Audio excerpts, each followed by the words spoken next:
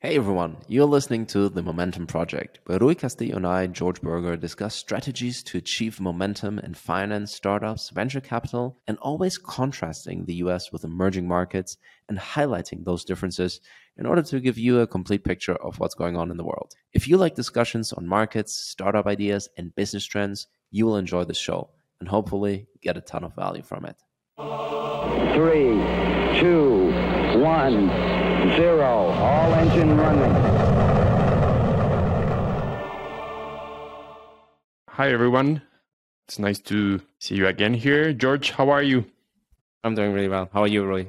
I'm fine, thank you. Quite excited that the World Cup has started and you can feel it on the streets here in Mexico. Lots of excitement. And today's topic is going to be around the World Cup, George. Of course, it is a highly interesting topic to have right now. And I'd like to focus, George, on the economics of the World Cup, because as a lot of listeners will know, Qatar has spent a huge amount of money, George, hosting this 2022 World Cup. How much did they spend? So I want to share, estimates vary a little bit, but The Economist says that it's going to be close to 300 billion, right? So that's a huge amount of money. And other sources point to around 220 billion, 250 billion. But I mean, it's hundreds of billions. Hundreds of billions. And it's such a huge amount of money. And what's really interesting is that we're talking in terms of GDP. Qatar is a small country, George. So population-wise, Qatar is close to approximately 3 million. Yeah, around 2020 estimates were close to 3 million. According to Wikipedia, their current GDP stands for 2022, George, around 303 billion. So basically, this means that they are spending in hosting this World Cup close to their total annual GDP. That's wild, insane. George. Yes, it's How does that make sense? It's difficult to understand why they are spending so much money in this, and this reminds me a little bit of the Greece Olympics, where Greece had to incur in a huge amount of debt, and that led finally to a major financial and fiscal crisis in Greece that was like quite a tough time for Greece. Now we know Qatar is a really wealthy country in terms of GDP per capita, right? Because they produce huge amounts of money from oil and gas exports. But why does it make sense that they spend such a high amount of money? So I want to mention a few factors here, George. First of all, we need to compare this amount to what other countries have spent previously. So let me share you really quickly a slide where we can see a few interesting statistics for the economics of the World Cup. Here it is. Let's talk a little bit about FIFA. It's going to be better if you explain FIFA. Basically, it is like the premier or the most important football private association, right? Correct. It's the governing body of football, or let's call it soccer, on a global stage. It organizes all the international tournaments, essentially. So you have the Champions League in Europe, for example. You have the Euro League, the Nations League as well, and then obviously the World Cup. So the FIFA is the governing body for all these huge tournaments, regional tournaments, international regional tournaments. Yeah, something interesting, like FIFA, a lot of the money that FIFA earns or produces comes from its partners, right? So currently there are 7 FIFA partners that have worldwide rights with FIFA. So you have Adidas, you have Coca-Cola, Wanda Group, Hyundai, which is the owner of Kia Motors, Qatar Airways, Qatar Energy, and Visa. Something really interesting, George, I didn't know was like the prize money in the World Cup. I mean, these are like really interesting amounts. So winners earn 42 million USD. Okay. The runner-up, 30 million. And you can see third and fourth place around 25 to 27 million. And it goes up to the 32nd place, George, with 9 million prize. So yeah. Is this money that the national football federations receive? Or who exactly gets this money? Like, I guess it's split between players and national football federations. Okay. That's right. Yeah. So now I want to focus on this slide because this is what shows us how crazy it is that Qatar is spending close to 300 billion US dollars in hosting this World Cup. So previous World Cup, Russia 2018, they spent close to 12 billion. Mm-hmm. So this is almost a third of what Qatar is spending, right? So it's around 3% of what Qatar is spending. Brazil, 2014, 15 billion. And I remember that was already controversial. Yes, of course. Yeah, I remember that Brazil 2014 was very, very controversial. All the investments that had to be made in stadiums, etc. And there was a lot of doubt of whether these infrastructure projects actually made sense and if there would be long-term benefit for the population. You know, like how important is really to have 5 additional football stadiums, etc. Right? So I remember Brazil was already very, very controversial, and the argument here for Brazil was that they were hosting the Olympics and the World Cup in sort of a similar cycle. So the Olympics took place 2 years after or 2 years before the World Cup. I'm not 100% sure what the sequence of events was there, but that was kind of like the argument. That was actually like a pretty smart thing to do for Brazil, right? To kind of like bundle these two events and kind of repurpose stadiums and repurpose some of the infrastructure. But it's definitely questionable whether these type of huge investments actually make sense for these countries. So what's the rationale here? What's the rationale? Why is Qatar spending 200 to 300 billion? If you make some research, and I'm quoting different outlets, but we have a mixture of things. First of all, Qatar had no infrastructure related to football, right? Yeah, so stupid. So that's one of the many reasons why I feel like this World Cup is like definitely not good for the image of soccer in general. But so very, very little existing football infrastructure, so they had to build everything from the ground up. Yes. What else? So remember that Qatar, and you know a lot about international relations and politics. Qatar is basically, like this Arab kingdom. It always competes with Emirates, the United Arab Emirates, right? So they're kind of always like racing or trying to be like the better player in that sense, right? And Qatar has some really interesting like geopolitical issues with Saudi Arabia. Qatar is quite close to Iran. In some sense, what a lot of experts say, George, is that Qatar wants to position itself, as similar to what Dubai or Abu Dhabi have been doing in the last decades. Qatar wants to use this World Cup as a way to position itself like on the world stage, as a really wealthy, powerful, modern Arab state. And what a lot of their politicians or leaders say is that this World Cup will help to add a lot of value to the Qatar or Qatari brand, right? So in some way, they know, for example, close to half of the world population will watch this World Cup, right? Do you agree with that? It's the biggest sporting event in the world. Yeah. Yes. So they know that this will bring Qatar to so many TVs around the world. So they feel that it's worth trying to bring the Qatar brand up.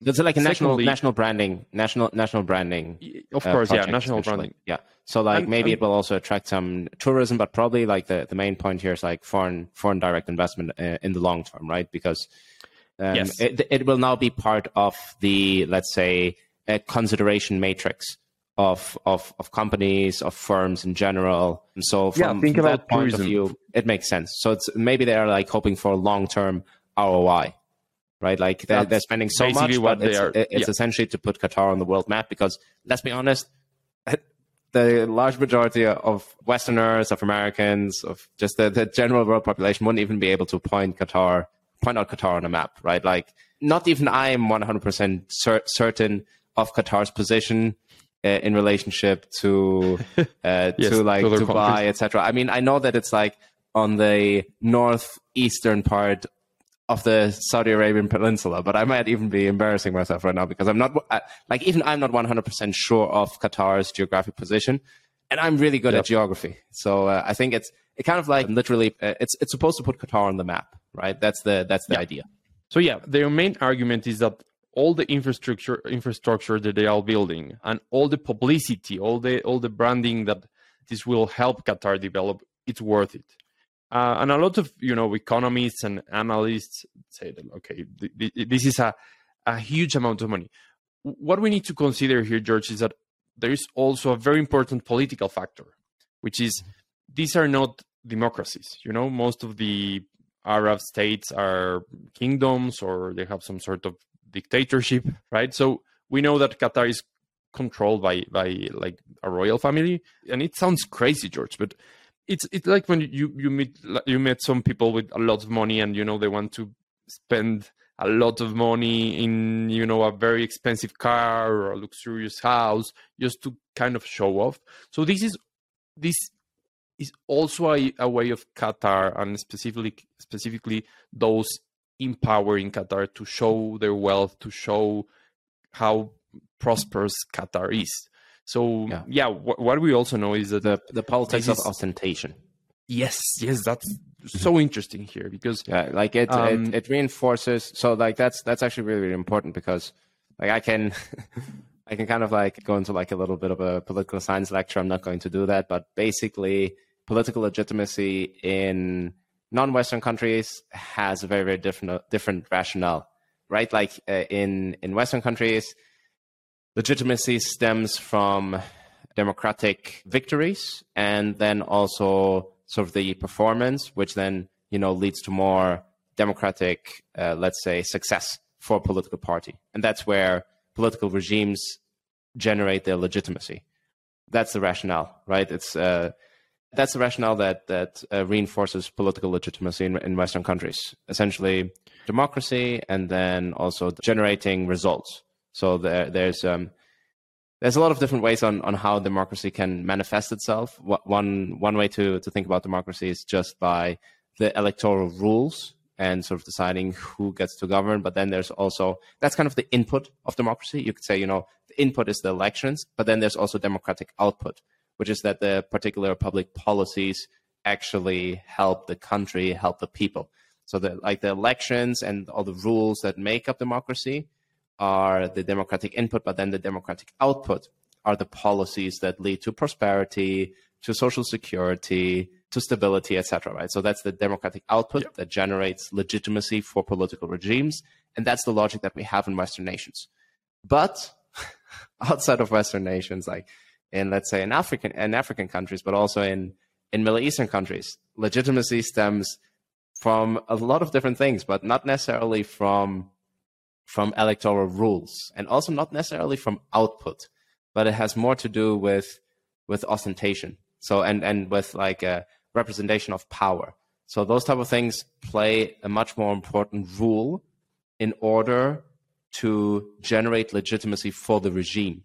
So that's why you have a lot of like African leaders are very ostentatious, that just have over the top, luxurious kind of presentation of their persona, etc. Because and you see the same thing in the Middle East. So it's basically that the wealth of the political leader and the wealth of the political regime and everyone associated with the political regime, and the ostentatious image of that regime actually is what generates legitimacy.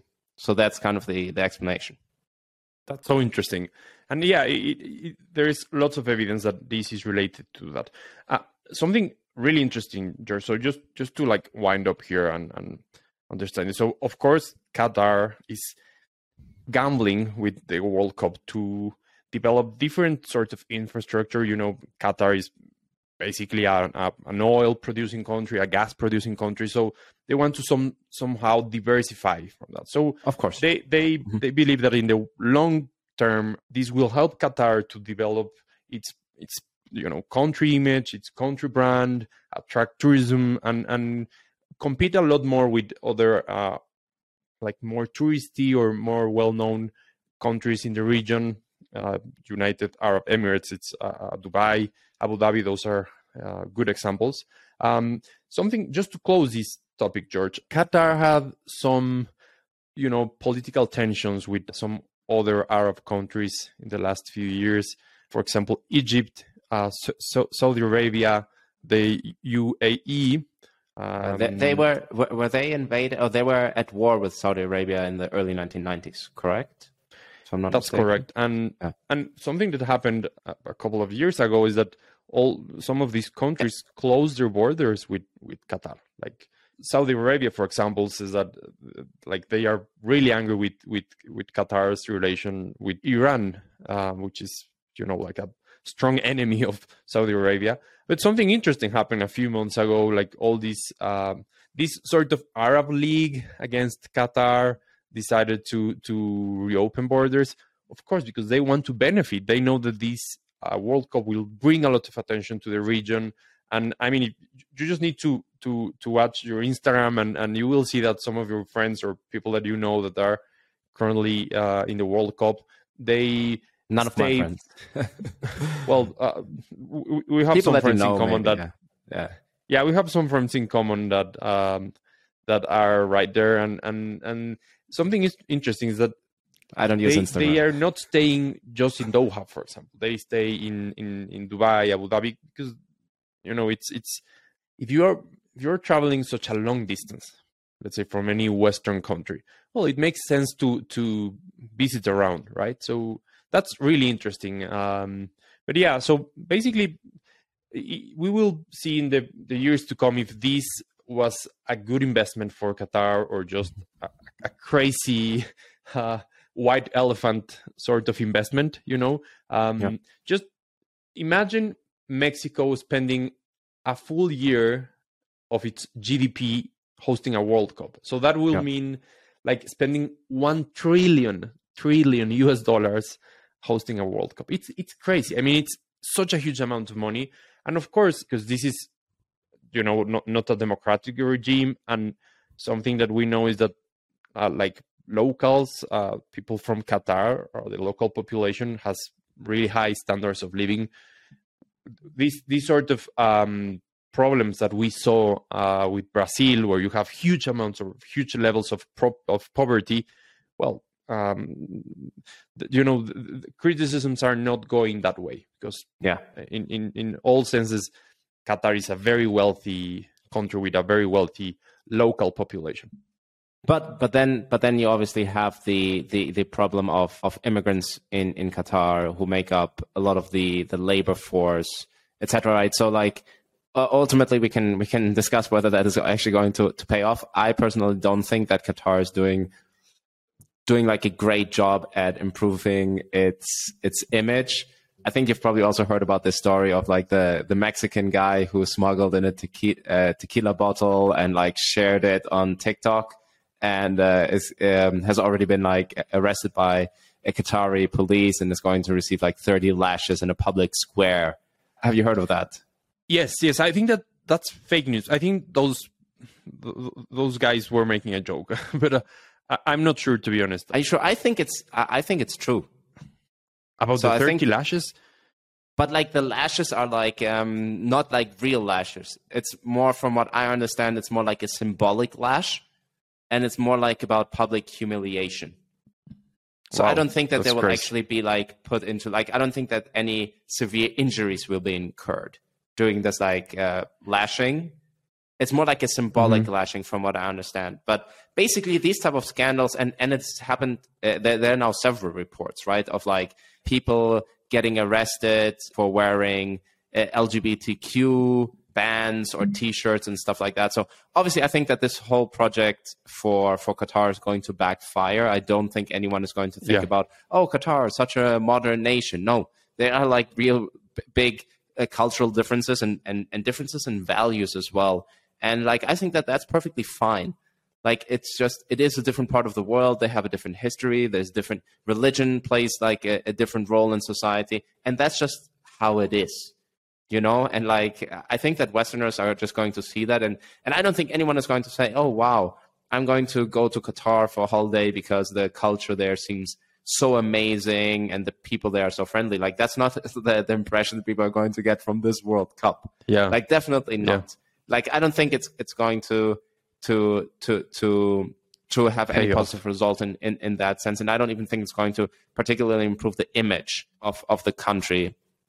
And the one thing I do buy into the argument of it being a geopolitical hedge, like basically saying like, hey, now Qatar, we've hosted the World Cup, like you can't allow Saudi Arabia to invade us or something like that because, hey, like we hosted all of you, for World Cup. I think that's like just having that, like that favor, like it's kind of like geopolitically they can now say like you owe us one, basically, for hosting the World Cup. I think that's an argument that I definitely buy into, and sometimes it's also difficult. Like sometimes it's really, really important to understand the psychology of these really, really small countries in these regions that have much more powerful countries that are surrounded by much more powerful countries. Right, Qatar is this tiny country surrounded by Iran, Iraq, Saudi Arabia. The geopolitical risk there is real.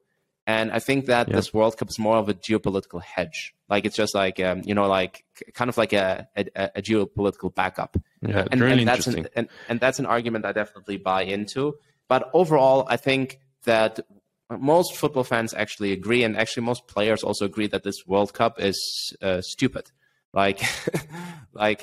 Basically everyone knows that there are clear signs of corruption in how the World Cup was awarded. There were several Europeans that were bribed. There were several Africans that were bribed because it's the different football federations have to vote for the host nation, right? So there were clear signs of corruption. So the image of FIFA is greatly damaged.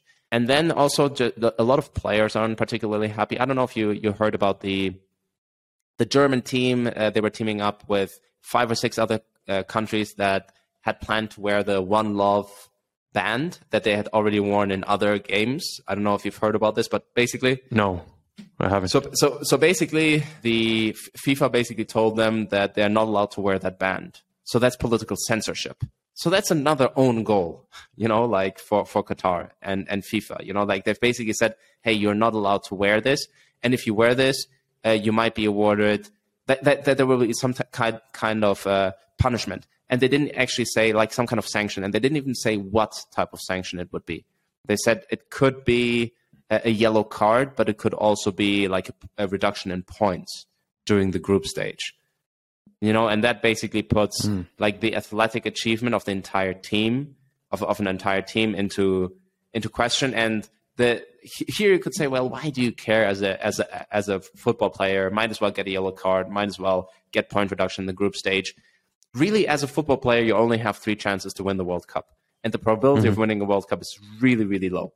Like for any country, like even for the top countries, for Argentina, Brazil, etc., it's below 15% probability for like the top nations to win a World Cup. Like it's so difficult to win a World Cup, right? So if you only have 3 chances, realistically speaking, as a football player to win the World Cup, to participate and win the World Cup, you're not going to. And it is the biggest tournament in the world. It's the biggest prize you can win. In I would say almost in athletics in general, there's nothing more important than the World Cup. So I can kind of understand why players didn't want to take this risk and why none of the players are now wearing this like one love band. Yeah. The German team actually did a gesture of like covering their mouth like this during the team picture. Like kind of like saying, oh, like they're like censoring us. So that was like kind of like the political statement of the German national team, who lost shamefully against Japan, which was super annoying. I was watching that game yesterday and I was just like, I was just fuming. Like Germany was so dominant for 70 minutes, and in the last 20 minutes, Japan just played better and scored 2 goals, and that was awful. But anyways, and then also all the other scandals that are surrounding this World Cup make it so obvious that it's just, there was a really, really poor decision, right? Like all these workers at the construction sites that have died. There's this one number that says 6,500 immigrant workers have died over the last 4 years on construction sites. Obviously, that's not just construction sites for the World Cup, but just in general. But there's a very, very large amount of people that have died, and basically it's because of the temperatures in Qatar, right? Like basically what happens there is that they're just out in the elements, and they die of dehydration and of like high temperature, basically. So it's and that leads us to the other point, which makes this World Cup extremely stupid, is that it's in the middle of the desert. So it's in the middle of the desert. It's a really, really taxing climate for athletes. So that's the other reason why a lot of players are actually against this World Cup. And that also leads us to the other point, which is that the World Cup has to take place in the winter months rather than in the summer months. And this means that there's less preparation time for teams because they literally have to cut short the first part of the national football season. They have 1 week or maybe less than 2 weeks of preparation for this tournament. And they also don't have rest. So a lot of the players are basically like finishing the National League games and going straight into the World Cup. So it's like all around poor decision making by FIFA, and it's ultimately it's I think bad for football in general. But I still remain really really optimistic for the future of the sport, and I wanted to talk about the next World Cup, which will be hosted by the US, Canada, and Mexico. Is that correct? That's right. Yeah. North America. So that's obviously super, super exciting for us. We're based here in Mexico. So I think I'll even go to the US or fly to Canada to watch some of the games. Yeah. Like I'm definitely going to go to this World me too. Cup. Yeah, it's going to be awesome. And I actually think it's an amazing opportunity for soccer in the US to become really, really popular. And I don't know, like I was thinking about this, and so to me, it's really there's this puzzle, right, to understand why football or soccer is so popular all over the world. Like it's the most popular sport in any other country except for the US. And I was kind of like trying to think a little bit about this. And first I want to ask you, what do you think are some of the reasons why soccer is not so popular in the US? It is a great question, but probably it has to do with how well organized other sports and their leagues are. So I think that explains a lot about, the US has huge amounts of resources, and they're like the business models in their sports industry is so well developed. So I think it's related to huge country, large populations, really diverse, these different leagues like the NFL or whatever, right? NBA. The NBA, these different like sports organizations are so wealthy, so well organized. They have such strong business models. So I think that explains a lot how well they incorporated those different sports like basketball, American football, baseball to the American culture. So and just one last thing, I think these different sports in the US have been very successful to kind of intertwine or like mix like the sense of American culture or American identity with those sports. And different sectors in in the population. So I think that's also something brilliant that they have done, right? Yeah, exactly. I think that hits the nail on the head. Like basically, I think that NBA, that basketball, American football, baseball is part of American culture and part of American identity. And football or soccer is not as much part of their identity, their culture.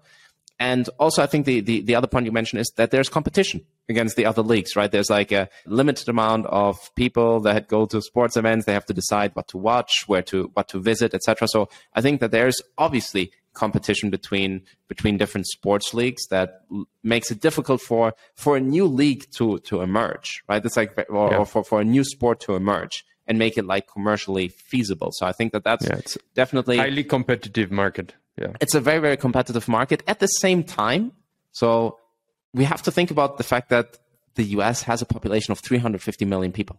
Is it 350 million? I think it's 350 million, right? Yeah. So like around that number. It's huge. That type of population can technically support different sports leagues. Like there's enough people.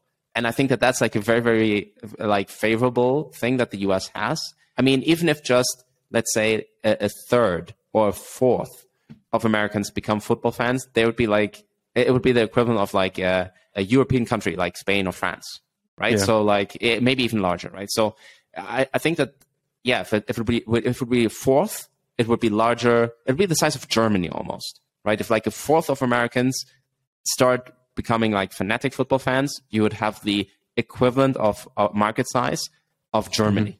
So I think that there's definitely an opportunity there. I do think that this part of American culture is super, super important. Like I think that there's like a certain, like not US-centricity. I also don't want to say like ethnocentricity, but there's kind of like Americans are like the best at their sports. Like they're the best like they're the best basketball team.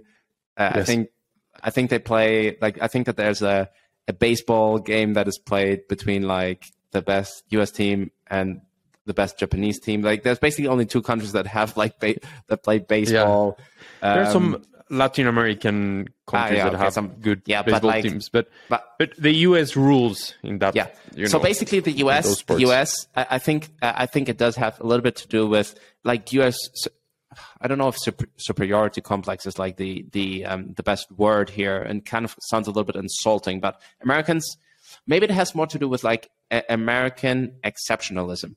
That's a more positive way to frame it. Americans basically expect to be the best at everything they do in the world. So that's basically like part of American psyche. Like it's just the psychographic makeup of the American people is that we are the best at everything we do. So they're the best at basketball. They're the best at football, at American football, because they're basically the only ones who play it. They're also the best at baseball because they're technically the only ones who play it. But with soccer, it's obviously very, very different, and it's much more competitive, right? Because guess what? No one cares about American football. No one really, no one, and putting my air quotes here, like no one really cares about baseball. So the rest of the world cares about football. So it's much more competitive. And I think that can be a problem for the American psyche. Like we actually have to, they actually have to compete here, and they're not going to win. It's like almost impossible to win every time. So I think that's just something that Americans will have to get used to. But maybe that's like a difficult thing to get used to. If you're used to just winning everything else that you participate in, if you're like the best American football team, like the best at playing football, you're the best at playing basketball, etc. So then like really throwing yourself and dedicating yourself to a sport where you're not going to be the best is maybe like a little bit difficult from a cultural point of view. And it's so difficult to actually be the best at football, right? Like almost no team has ever managed to defend a World Cup. I think Brazil managed it once. Uruguay managed it once, like 70 years ago. But in the history, in the 70-year or 80-year history of the World Cup has only been defended twice. So it's very, very difficult to be the best in the world at football, because football also has like an element of randomness to it. So it's very, very difficult. I think the other point is scoring. It seems like American sports prefer like high scoring games, essentially. Like I think that, like the NBA has like a lot of points, like every other sport, like the NFL teams score approximately, I read on average like 7.8 times, like there's 7.8 scoring events, right? So baseball has like a lot of home runs as well. So I think scoring also matters. On average, a football game has like 1.9 goals. So it's like a lot less scoring. That's so interesting. What do you think about complexity? Like, that's another element, right? Like there's like a lot of rules in American games, and there's like a high level of complexity. And soccer is the beautiful game because of its simplicity. Yes, right? The I agree. Totally agree. Makes football or makes soccer so beautiful, right? It's just like two teams, a ball, go and score a goal using your feet. Yeah, even a 3-year-old, a 4-year-old can quickly understand what's the game about, right? Exactly. You just need to score. It's so simple. And I think that explains a lot of why it's so loved around the world, because it's Exactly. and it's not It's an a beautiful expensive game. It's a beautiful game, and like these barriers to enter, right? Barriers to entry. So low. You just Yeah. think about really poor countries that they. I remember once here in Mexico, like traveling around this very small poor town, and I remember watching these 80-year-olds playing with like a very old, damaged football. Like, you don't need a lot of money. You just need like some space, and you can use some rocks to You can build make a makeshift goal. You can just put like Yes. one Yeah. sweater and another sweater, and then you have a goal. Yeah, Like, you can just I place remember them on the doing that ground. with.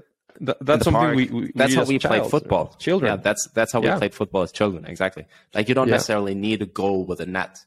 So there's Yeah. like it's very, very easy to just spin up like a soccer game. One of the other reasons why I think that the soccer has like some challenges in the US market is that it's not as conducive to advertisement, because there's not a lot of breaks. Interesting. Like, Okay. if you compare like an NBA game, there's like, I think 10 or 12 opportunities for breaks. You have breaks between the quarters, you have the halftime break, etc. So there's a lot of other breaks where you can show advertisement. One statistic that blew my mind was that in American football, in an NFL game, you have 7 minutes of playtime, of like actually seeing football, and then 8 minutes of commercials.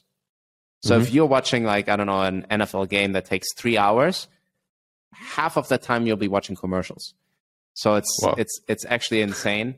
And obviously that's like a little bit difficult for soccer, so there's less interest from TV networks. Yeah.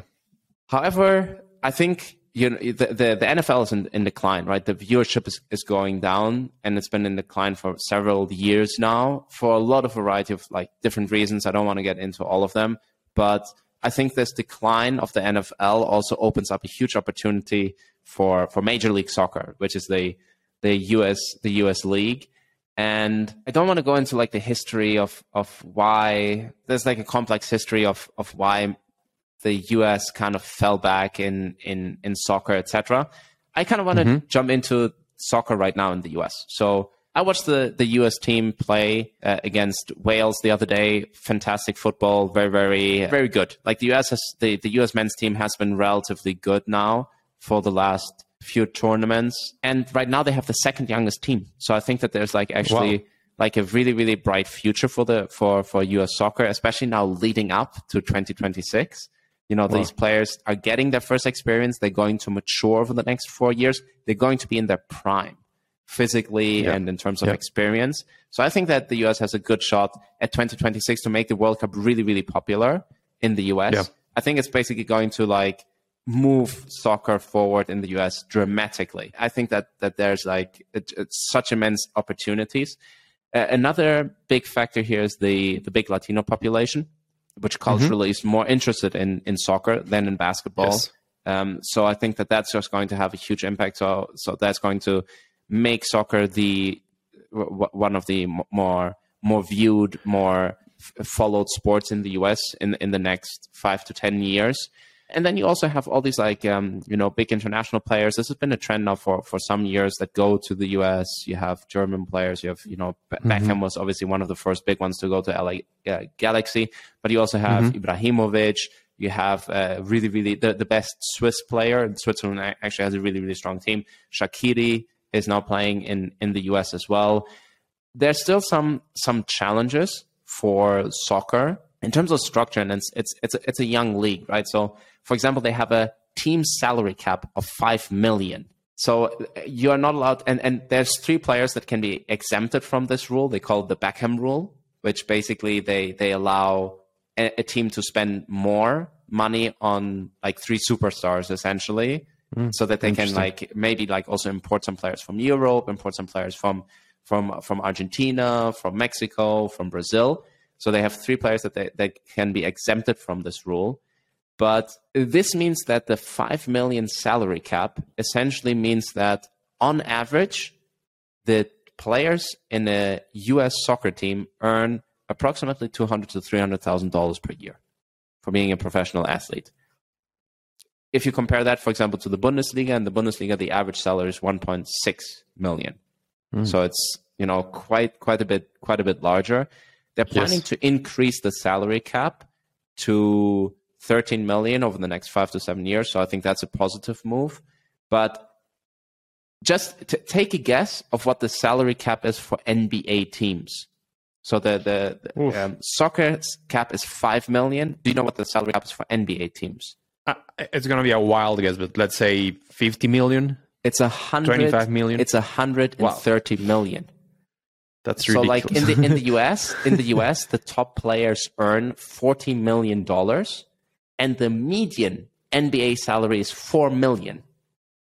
So this is obviously also very, very problematic. And talking about like competition between leagues, if you're really, really skilled, if you're a very skilled athlete, and let's say like you're 6'2", like 1 meter, 85 centimeters, you're good at basketball and you're good at football, and let's say like you're like a really, really gifted athlete who can become a professional athlete, and you could become a professional athlete in basketball or in soccer, you're going to choose basketball, right? And like with these like with professional athletes, honestly, all of them are good at multiple sports. Like there's video footage of LeBron James playing American football, and he's really, really good, obviously. And obviously, he became an NBA player because the NBA has the highest salaries. There's also, I don't know if you know the basketball player Allen Iverson. I have heard about him. Yeah, he's like he's about my height, so he's like 185, pretty short for a basketball player. But in my opinion, one of the best basketball players who ever played the game. Super quick, and he was also an American football player. So there's also like a lot of footage of him, and he could have also become like a quarterback for American football, if I'm not mistaken. And he also chose the NBA because that's where the money is. So like I think that one thing that needs to change in American football is that they need to increase the salary cap really, really quickly, right? Because if you are a top athlete and you could become a soccer player or a basketball player, you're going to choose. You're going to choose the sport that pays you more, essentially, right? And there's one German player, Musiala. He's 19 years old, and I saw video footage of him playing basketball, and he's a really amazing basketball player as well. But he now plays for Bayern Munich, and he plays in the German national team. So like it shows that it basically this hypothesis of athletes are going to choose like the best economic outcome. Like in the end, they're homo economicus. They're going to do whatever like is economically right for them. They're going to take an economically rational decision. So and Musiala is this German player who's really, really good basketball player. I saw footage of him. He like scores like several 3-pointers in a row, and like just the form that he had was really, really good. So he's like I'm sure that he could probably be a professional basketball player as well. And he's right now, I think, actually the most talented player in the German national team. He's only 19 years old, but he's so talented. And he plays for the best German for the best German team of the Bundesliga, which is Bayern Munich. So like this hypothesis is that athletes will choose wherever they earn more money is absolutely true. So I think that's going to be one important thing that Major League Soccer is going to have to improve. And there are a few things. There are a few other things that I would do if I would be the sort of the leadership of Major League Soccer. I would first of all create a second tier league, like a second league, because right now there's no second league and there's no threat of relegation. So if you're at the bottom of the table, nothing happens, and that takes a lot of a lot of the passion away from the game. Like every game should be important. And if if you're already losing and you're kind of if you don't have title chances and you're kind of at the bottom, it doesn't really matter. But if there's like a second league and if there's like a chance or like a risk of relegation, of like losing the Major League Soccer and having to go down to the second league, you have something to lose. Exactly, and I think that increases the passion for the game and makes every game much more important. So that's something I would do. And then in the long run, I would also try to create or to participate in the European Champions League, in my opinion. Like I think that that's one way for US teams to get on the world stage. And the European Champions League is such a big event. I mean, here in Mexico, people watch Real Madrid play the Champions League. They watch Barca play the Champions League. They watch Bayern Munich play the Champions League. They watch Manchester United play the Champions League. You know, those are the games that are also shown here on TV. They're shown on TV and on globally, and everyone watches them. So the Champions League is the most important league in the world. And I would just try to get like 4 American teams to participate in the Champions League. I think that would be kind of one way to like associate yourself with the elite and kind of, you know, get that brand recognition and start going onto global stage. And that's kind of maybe like a long-term plan that I would pursue. And in general, soccer soccer franchises are actually very, very lucrative. So I pulled up these numbers and I was just looking at revenue numbers, not at profit or anything like that, just comparing pure revenue numbers. And I think that's important, right? Because like in the end, Americans are also very business focused, and if they see a business opportunity here, they're going to dig into this. And the Warriors are the most lucrative NBA franchise in the US. They have a revenue of approximately $700 million in 2022. Guess what is the revenue of, let's say, Barcelona for the year 2022? Let's say around 400 million euros. 1 billion. 1 billion euros. Yeah. Wow. So and I'm actually comparing apples with apples here, right? Because Barcelona is like the biggest team. Like I think on a global stage, probably has the highest brand recognition. Well, you know, you could say Manchester United is also up there, Real Madrid is also up there, etc. But so the Warriors have 700 million, and Barcelona has $1 billion in revenue this year. True. Bayern Munich, which is, to be fair, an extremely well-managed franchise, is generating 720 million in the Bundesliga. Wow. You know, so like the biggest German football team, by far, the biggest German football team is more lucrative, is generating more revenue than the biggest NBA franchise in a smaller country. You know, so like think a little bit about this. Like soccer can be... Potential is really high. Yeah, soccer can be very, very lucrative because the stadiums are larger and you can fit way more people into that. You can sell more tickets. There's less games. So there's huge potential. It can be... You have a worldwide market. And you have a worldwide market. Correct. You can actually have a global fandom as well. And the potential for global fandom is much bigger for a soccer team than for a basketball team. So I think that all these different factors point into a very, very positive direction. And I think if I'd have to make a bet, if I'd be a young person and I would like look for like maybe a career that I don't know, combines some element with sports, I would join a US soccer team right now. Like I would join a US soccer team. I'll make it more specific. I'll join a US soccer team in a state that has already a high Latino population and where the Latino population is going to continue to grow.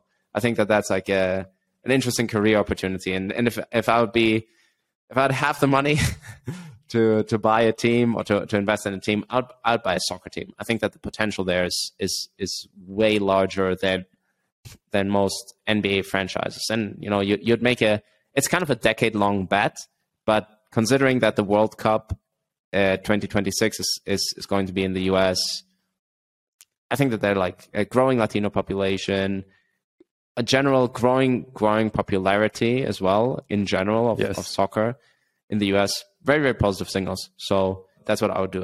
I'd try to join a soccer team right now. Awesome. And that's my riff. Positive. I generally very positive outlook for soccer. Yeah, I agree. So who do you think is gonna win the World Cup? Win the World Cup? Oh my God! So I think we can do another talk about this, but I will do a quick preview. But basically, I was doing like some mathematical modeling, looking at, oh my God, there's this one thing called XG. It stands for extremely good. It kind of is often used in like sports to do statistical analysis of outcomes of games, where you basically pair up the amount of goals a team normally scores, and you can like use that to like statistically predict the outcome of a game. However, because of like the regional weighing of these games, you have some teams that score way more goals than they should. Like Japan, for example, has a very, very XG because they regularly win in Asia against like smaller countries. Like they win like 10-0 against Mongolia or like 10-0 against Laos, you know? So Japan has like a really, really high XG because they have like some of these games. But then you can weigh it with the ELO ranking of teams. Do you know what ELO ranking is? No, I don't. So ELO ranking is the same ranking system that is used for ranking chess players. And also, like, it's also used in a lot of esports. It's, for example, used in Age of Empires. You have like an ELO ranking. And basically, you gain points if you beat... You gain a lot of points. Let's say you're like a medium player. Let's say you're a player that has an ELO ranking of 1500. And you beat if you beat a player has an ELO ranking of 1600, so way higher ELO ranking, you will gain a lot of points and they will lose a lot of points. So the ELO ranking basically takes like gives you points for every game, and or you can lose points in every game. And if you beat an opponent who has like a similar ELO ranking, you'll get maybe like 5 additional points. If you beat an opponent with a low ELO ranking, a lower ELO ranking than yourself, you might only get like 1 or 2 points, or you might even get 0 points if their ELO ranking is way lower. And the same is true for when you lose. So if you lose against someone who has a very high ELO ranking compared to yours, you'll just get like a small point reduction, and they'll gain a few points. So it's basically like a very, very smart system to start ranking countries. The ELO ranking, I can pull this up. Let me quickly tell you. So, kind of the top ELO ranking that you can get is it's approximately 2,000. So, like the best world chess player in the world has around 2,000 ELO ranking. The best Age of Empires player in the world has around 2,000. So that's kind of like the highest ranking you can have. Brazil right now has an ELO ranking of 2,169. Argentina has an ELO ranking of 2086. Spain has an ELO ranking of 2068. Then it's Netherlands, France, Belgium, Portugal, Italy, England, Denmark, Uruguay, Germany. So according to the ELO ranking, you would have to say that Brazil is the top favorite. But Argentina also just lost 15 points because they lost against Saudi Arabia. So that's like a big upset. Right, so like that's wild. Like if you're a really high ranked ELO player and you lose against someone who has a super low ELO ranking, you directly lose a lot of points, right? So there might be some distortion here, but according to this ELO ranking, Brazil is the best team right now. Because the interesting thing about ELO ranking is that it's updated with every game, so it's also a trend. Like you can have a clear trend of how things are going, and it also takes into account the quality or the difficulty of your games. So Argentina has maybe won 35 games, but probably over the last 35 games they played a lot of weak countries. And Brazil probably in the near past had a lot of difficult games, which is why their ELO ranking is slightly higher. So high. Yeah. So basically, statistically it's going to be Brazil or Argentina. I already did some calculations, and I think both of them have like a very, very similar probability outcome. Brazil has a probability outcome of 15%, and Argentina has a probability outcome of 14%. Huh. So despite the fact that they're like the favorites, it's like pretty low probability, but between those, it's like a 30% probability. And you can actually, so there's this one interesting thing. You can use XG, which is, the probability of how many points are getting scored, and you can combine it with the ELO ranking, and then you can look at every game, and there's like actually a very even distribution line between weighing the XG with the ELO ranking, and it's basically a 500 point, and this is like a perfectly like almost like a really, really clear distribution. Like you have all these dots on the graph, and they form a clear like a line, like, and it's not like an exponential or anything, so that you can have a clear trend. And statistically, if you have 500 points difference, you have an XG difference of 1.8. So you can kind of, with using that, you can predict the individual games, and you can like map it out, and you can see who's going to advance in the groups, etc. So if we, for example, take, let's say Netherlands has an ELO ranking of 2050. If we compare them to a country that has an ELO ranking of, let's say, 1,500, like Ghana, you would expect the Netherlands to win 2-0 against Ghana. Wow. And so it makes a lot of sense, essentially, like this distribution. If we just take another example, so you have, for example, Denmark is at 1,900, and if we compare them to a ranking that's, let's say, 250 lower, you would be playing against a country like Sweden, and there it would be a 0.9 XG difference. So Denmark, according to this model, would win, statistically speaking, 1-0 against Sweden, which makes sense, so you can use that. It's like a pretty good statistical model. So my guess is Brazil and Argentina. Yeah, it's going to be, statistically speaking, Brazil has like a slight higher chance, but then it's soccer. There's so many different, there's so many different elements. There's like randomness. I only hope that Europeans have dominated the last 3 or 4 World Cups, so I hope that we see it will be great to see someone from Asia, but at least from South America, I like that. So yeah, for sure. And Brazil is, I think, well, Argentina would deserve it. It would be great for Messi. It would also be great for Neymar and Brazil after their like trauma of 2014, Yes. So where they lost 7-1 against Germany. So any of those countries have high probability. I think actually, surprisingly, one other factor also is the seeding. So the strength of your group and who you're most likely going to play in the next stage, etc. And England actually has one of the easiest seeding according to this particular model that I looked at, because what's England's ELO ranking? Let's see. I can't find them on the list right here. They're 9th. So they're 9th, but they have like a kind of like a 50% probability to get into the, or like I think it was like a 34% probability to get all the way to the semifinals, which is very, very high for like a 9th. Yes. Right? Like it's statistically speaking slightly higher. So there the seeding plays an important role as well. But it will definitely help them with their economy. Yeah. George, for sure. I think we need to wind up. Yeah. Louis, it was a pleasure talking to you. Bye, everyone. It was a pleasure.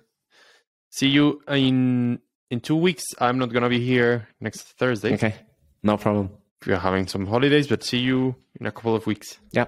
Bye. Bye.